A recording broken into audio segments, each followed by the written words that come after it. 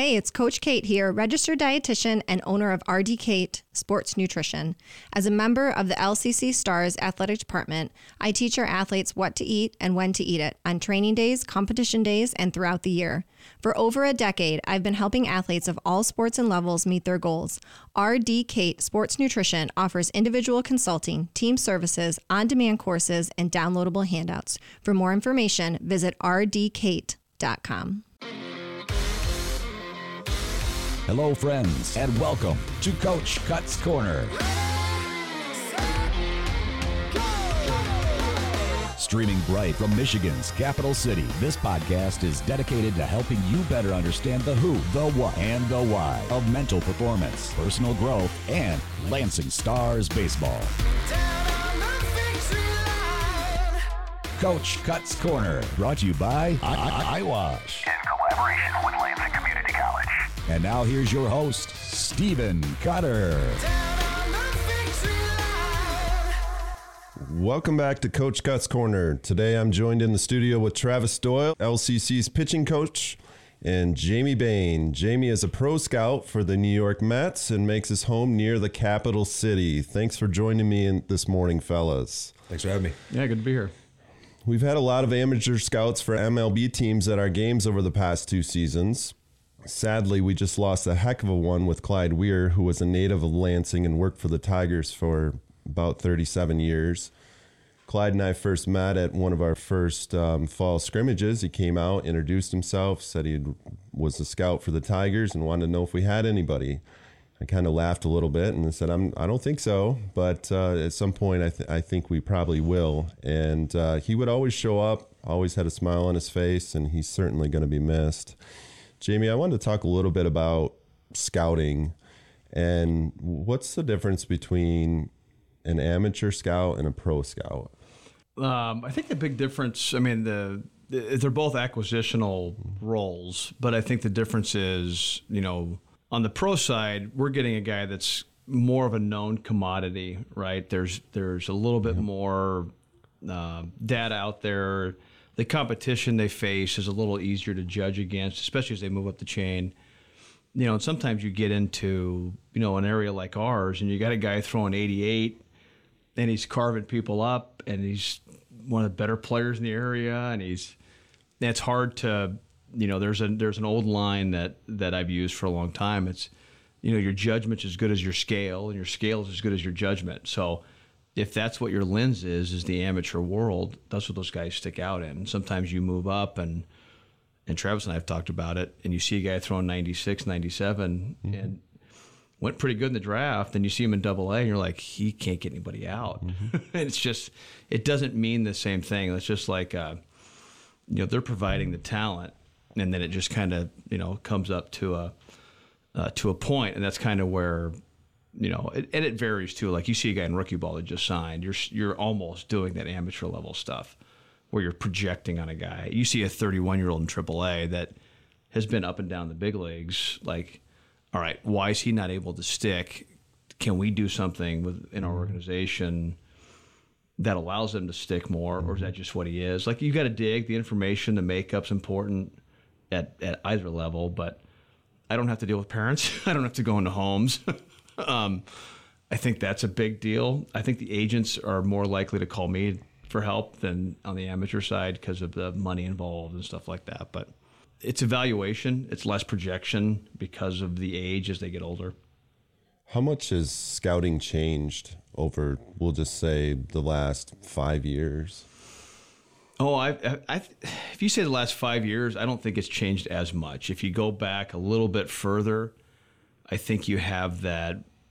And I think it happens I've been in this game my whole life. My dad scouted, played, and you see it like when my dad was probably my age, and you'd get around some of those scouts like, these new guys don't know what they're doing, kind of that whole thing. And then every 10 years it's cyclical. Everybody gets upset at the new stuff that happens, and the new guys come in and try to make changes, and it's essentially it's different verbiage than it used to be. It's the information's more precise and out there and available, but the terminology that's used, like, when Travis uses some of the things, I'm like, And I've had to learn. I'm like, okay, so that's what you mean by this on the pitching side. And it's just, I think the way that guys evaluate has changed. But I think organizations are actually getting back to, from the people I've talked to and the organizations I'm with, they want scouts to scout again. Don't just read me the numbers. I can see that. We want you to go to a game and tell me from your lens, what you see.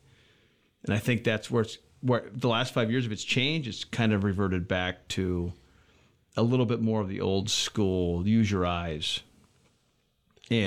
But with an understanding of the information that's there. More of a blending of two worlds. Well, and I think that's anything, right? It's usually when it's best. Right. It's when you blend it. The old and new. Right. Yeah, and I think you see a lot of the scouting is still taking place in facilities and stuff like that, where they're seeing guys throw and seeing that piece, but you're not necessarily seeing how they compete in certain environments. And I think there's that's a difference, right? And you get out there, and there's been a ton of examples of guys that in a vacuum or in their environment, you're like, that is really good stuff, and they go really high in the draft, and they get paid really well, and nobody should be mad at those kids ever. Good for them. I mean, they did something, but then they face a hitter, and they're facing a team full of 12-year-olds. Different environment. Right. Yeah. They're getting shelled, and you're like, dude's throwing 98 with his 87-mile-an-hour slider, and the 12U team's carving him up. Like especially in the big leagues, once you run into the 500 best hitters in the world, right. It's like... Right. Especially on the pro side, right? Like it's we were the talking amateur about side. Tommy the other day, be one of the nicest people in the world, but he could also hit a 110-mile-an-hour fastball. If that's what you could throw. Right. Like, no matter how much your numbers grow, he's going to find a way to do it. Right. So that's... Yeah. When I think the measurement tools are different, like a lot of guys ask me, they say, are guys throwing harder now? And I go, yeah. The way we measure it's different.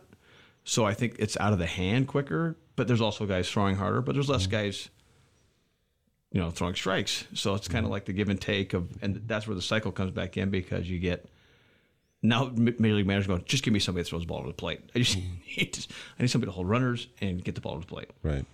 So I think that's where the cycle comes through, especially and it goes to the amateur side, right? Like you go to a Perfect Game or one of these other showcase things, and you look on their website, and it's touting a kid's spin rate, and then it says he's throwing 69.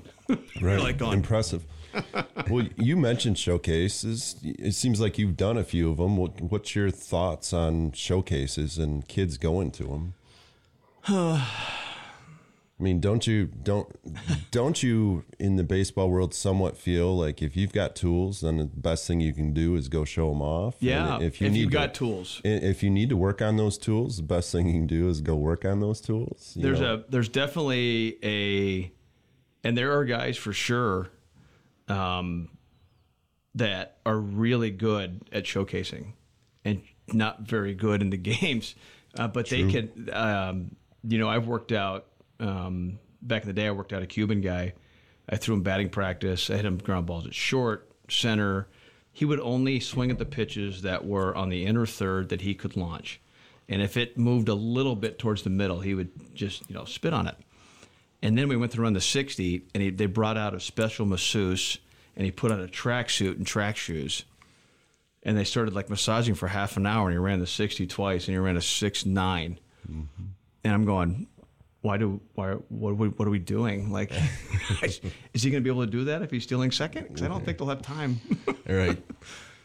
And I think that's the showcase portion, right? Where it's quantifiable too, right?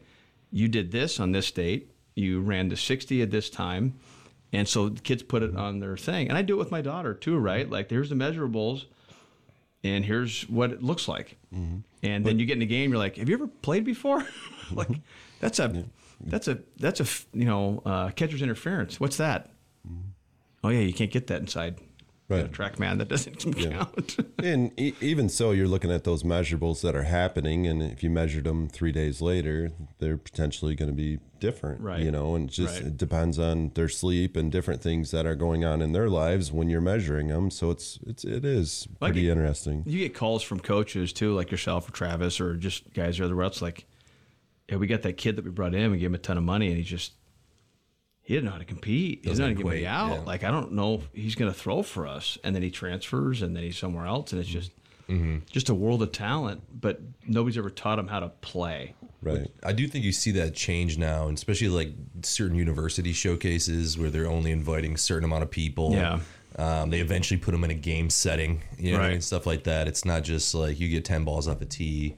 Let me see what you can do with it. You know what I mean? Like, Yeah, well, we've talked about too, like on the Rapsodo or some of those other things, like the measurables. Like these kids have figured out if I use a heavier bat, Oh, yeah. and I use real major league balls instead of the ones that are in the facility. The soft ones. Yeah. If you hit the ball straight down at the Rapsodo, Yeah. it does read 112. Yeah, 12. that was 113 miles an hour. It was 74 degrees to the left, but it went behind you. But good job. Right. That was a good exit velocity. But that exit velo is the one that shows up, and Right. and through our time in facilities and stuff, you would see people using 3-ounce baseballs off mounds, for yeah, velos. throwing and- golf balls. I'm throwing 117 today. You're like, For sure. wow, that's pretty good. Or even using misreads. Yeah. I mean, I got a video Misreads. of Bartlett throwing 109 on a Rapsodo. Yeah. That just saved in my phone. You know what I mean? Well, I went back. My daughter used that blast softball on her bat, and she set it up one time to hit in the basement for this home run derby, and it said she had a 121 mile an hour bat speed, Impressive. exit velocity, and the ball went 497 feet. Yeah, Softball. That's 15-year-old good. girl. Yeah, 15-year-old girl. Yeah, Did you get that on social media? no, because that's not real. That would be one of those ESPN. ones like, yeah, send ESPN, like, this girl hits the ball a ton. I was like, What Kelly was- Leak. what My was daughter's it- name is Kelly Leak. Yeah, that's impressive. What was it like growing up in a baseball family? I don't think you realize it when you're in it. Right. Like, I go through in Travis and I talk about it. I've been in a big league clubhouse since I was 2 weeks old. I don't know any different. I don't know if I could do anything else if it stopped. And it was part of my DNA. Like even my sister knew something about the game and she never played anything. Right. And my brother and my sister's, my youngest sister is actually a writer, and she's working on a book about baseball and scouting and stuff like that. Like fiction, but this game gets in your blood, and I don't know how to explain it. I'm sure it's like that for soccer in certain parts of the world where you just Yeah. I Makes definitely sense. know that you don't realize sometimes because, 6 months ago, I've known Jaymie for a minute, and 6 months ago, oh, yeah, personal friend of Nolan Ryan. I know Nolan Ryan. You know what I mean? You're like, what, dude? Don't tell me. you don't realize. Like I try to catch myself because you sound like you're name dropping. Like, Right. like hold on, It did come up organically. Jason Varitek's call me. I'll call you right back. Or It's my dad played with it's- Harmon Killebrew, and It's so different because your circles are different. your circles are And- different. If your and dad there's- was an accountant, and there were famous accountants out there, that's who you would know. Yeah, yeah, that's exactly what it is. And I think there's different expectations for family time and what family time looks like compared to, an average. I mean, it's just, it's so different.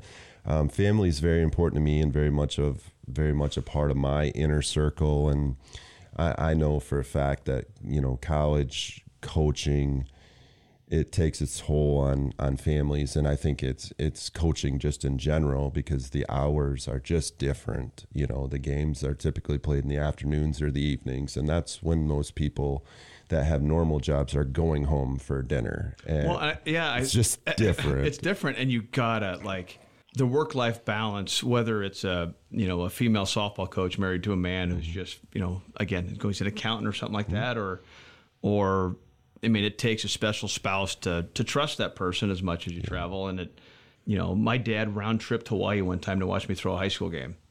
Like he landed, I'm like, I thought you were in Hawaii. He goes, I'm going back after you throw. Mm-hmm. And just round tripped Hawaii and never thought twice about it. And look, I know he got home because I've done it where you drive all night and you've done it. Do you remember how you threw? In high school, I threw good because I had a good curveball in high school. I was always pretty good. Good enough for a round trip. Yeah, good enough for a round Good trip enough to for a where I round could have trip. told you I'm going to do pretty good here. Like, I've talked about one of my dear friends that I've known since we went to preschool together. He's a scout with the Mets too, but his dad was a scout for a long time, so we've really close. And we talked about that. He said, you were really good in high school because you thought you were really good in high school. Like, my stuff wasn't as good as I thought I was. And that's a tough thing to teach. But like I would have told my dad back then, I'm like, I'll probably go 5 no-hit innings and then we'll see after that. But Well, you should come. that- like stuff like that. It's like, That belief system's huge, though. Just huge. And you can see some really talented people that struggle with that belief system, and they just can't figure it out on the field. It's hard. It's hard. It's hard. My wife's the softball coach at the high school here, and like I said, my daughter plays, and that's a difficult thing. Like, you hit a ball really, really hard, and you hit 3 of them right on the screws, and it goes right to the shortstop. You're like, hey, great at bat. And then, but Game Changer says it didn't have any hits. And I'm like, turn Game Changer off, because those were 3 good at bats. That's awesome. Yeah, thank God we didn't have Game Changer as a kid. No, I'd be looking at that way too often. That whole Game Changer's changed too, especially at like the high school level, because you got a lot of parents that are watching it. And then as soon as Billy doesn't get the hit, that they made a mistake and marked it as an error or whatever, then they're calling, and Billy's got one more hit on the season. He needs that hit. Yeah. They're seeing that as their kids' next 4 years of college, and like you're the one that shorted that. Perspective. Yeah. Tell me about your family a little bit. My wife and kids. My wife's from Pentwater, Michigan. That's why I live here. I actually really like Michigan. Here's not Pentwater. Here's not Pentwater, but Michigan as a whole. If you're from Scottsdale, Arizona, and Phoenix, and born in Southern California, the whole Midwest is here. Yes.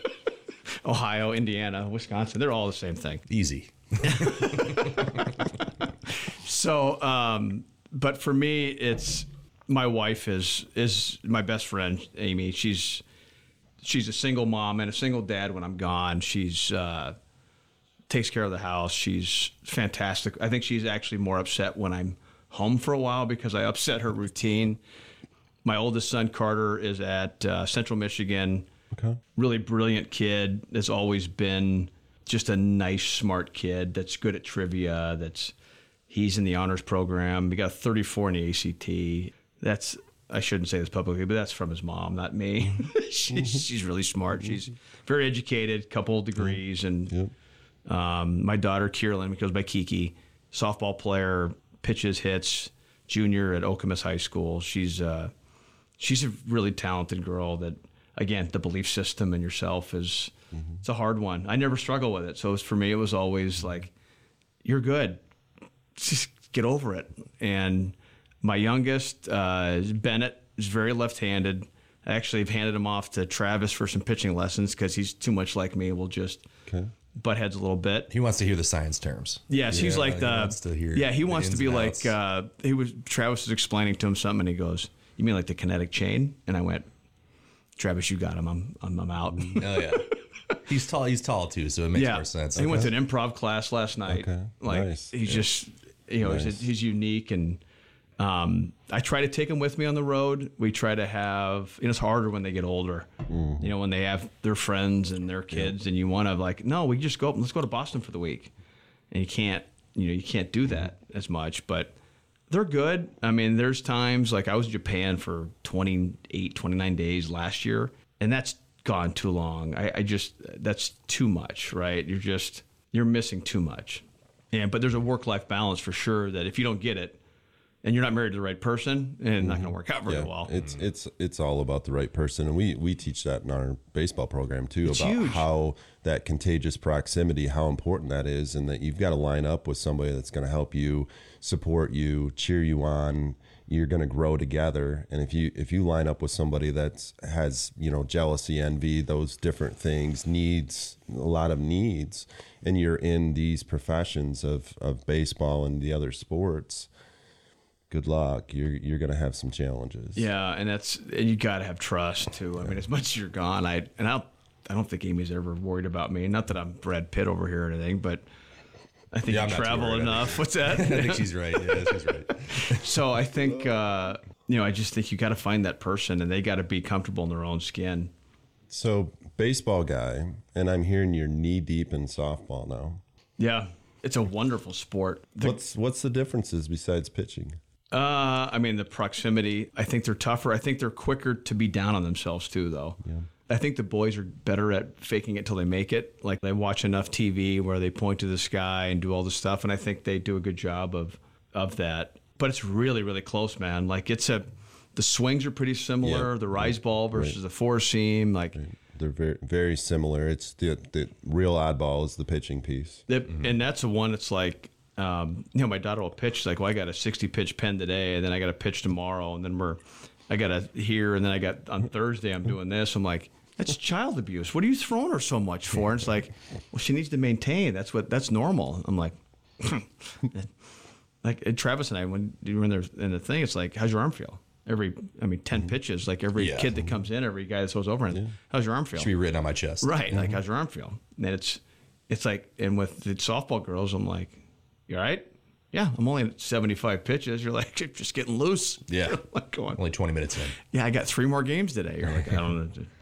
Do you feel like they have more energy? They're louder? At times, when they're comfortable in their own skin, I think I like the chanting in the dugout. I think it's pretty cool. As long as they're not mean to the other. Like, sure. You sit there in 12U and they're just ripping the pitcher. And I'm like, man, that's not very nice. The girl's crying on the mound. Right. As I've gotten older, too, it becomes easier. Again, I think in the youth sports, the parental aspect is enormous.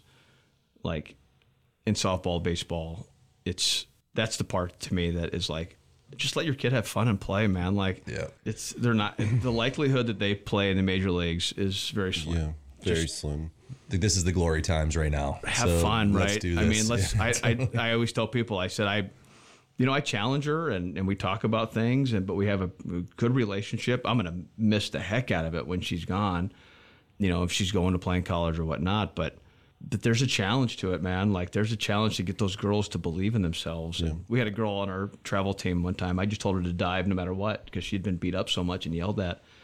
And there was a ball that was up the middle, and she was playing second. It must have been 15 from her. And she laid out. I mean, full on laid out. It looked like she couldn't see and just dove or tripped over something, but came out of the dugout. Had a girl. Mm-hmm. Yeah, I have 3 daughters, and I fully believe that they need to feel good before they're going to play good. Yeah. Oh, I think so too. I think I got to have white spikes. I got to have this, and I'm like that too, though. I would say that I was going to say there's a lot of dudes like that. Yeah, there's a lot of guys like that. A lot of guys. Yeah, but it's more like, dude, bruh. More than they probably want to lead on. I've trained guys and girls. I've noticed the girls listen better, it seems like. I've definitely seen, eyes on you where the boys are just like slapping each other and looking around. Yeah. You know what I mean? You say knock it off more often when you're coaching. Yes. Dude, knock it off. I snap my fingers a lot, like I'm talking kind of stuff. The girls are just beat it up. Yeah. The girls will say something like, stop, he's talking. I go, okay. Right. Interesting. Very interesting. What do you know about LCC? Now that you're in the area and basically living right next door, college-wise? College-wise, as far as a school as a whole, I always think the junior college route is a terrific route in terms of the opportunity, the cost, and there's a chance to just get your footing, right? When we're not all going to be built and physically, mentally, home life, whatever, at 18 years old to be able to step onto a Division I, Division II campus and compete and go to class and deal with living with roommates. And I didn't realize, I was talking to Travis as he was coming over here. We talked a lot. We talk a lot fairly often, but it's a fantastic place for resources like the thing we're in now. And the resources he's told me some stuff that you guys are able to do. And I've gotten to the point, and through softball, I've gotten to it more, is it doesn't matter what the D is in front of it. It doesn't matter if it's a junior college, whatever's going to get whatever your goal is supposed to be to do it. And it seems like, Travis talks about his days at junior college at Grand Rapids with a lot of, like we were really, really good. And I think that's what LCC's become too, right? I mean, it's one of those. It's about the people. It's about the people, right? You find a good restaurant. It doesn't matter how great their decor is, but if they've got good people working in there and they've got a good chef and things like that, they're going to have a line of traffic going out the door, and then you're going to drive by and go, what's going on? What is that place? Yeah.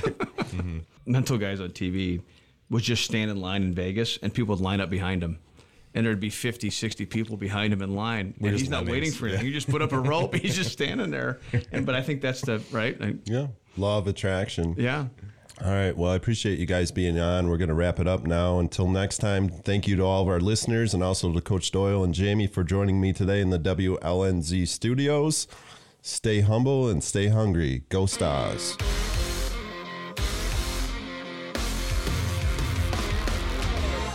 Coach Cut's Corner is recorded live in the WLNZ studios. Engineering and production assistance are provided by Dedalian Lowry. Thanks for listening, and if you enjoyed today's podcast, please share it and follow us on all the platforms of social media. You can find more about our program at lccstars.com, and donations to our baseball program can be made at the same site. See you next time.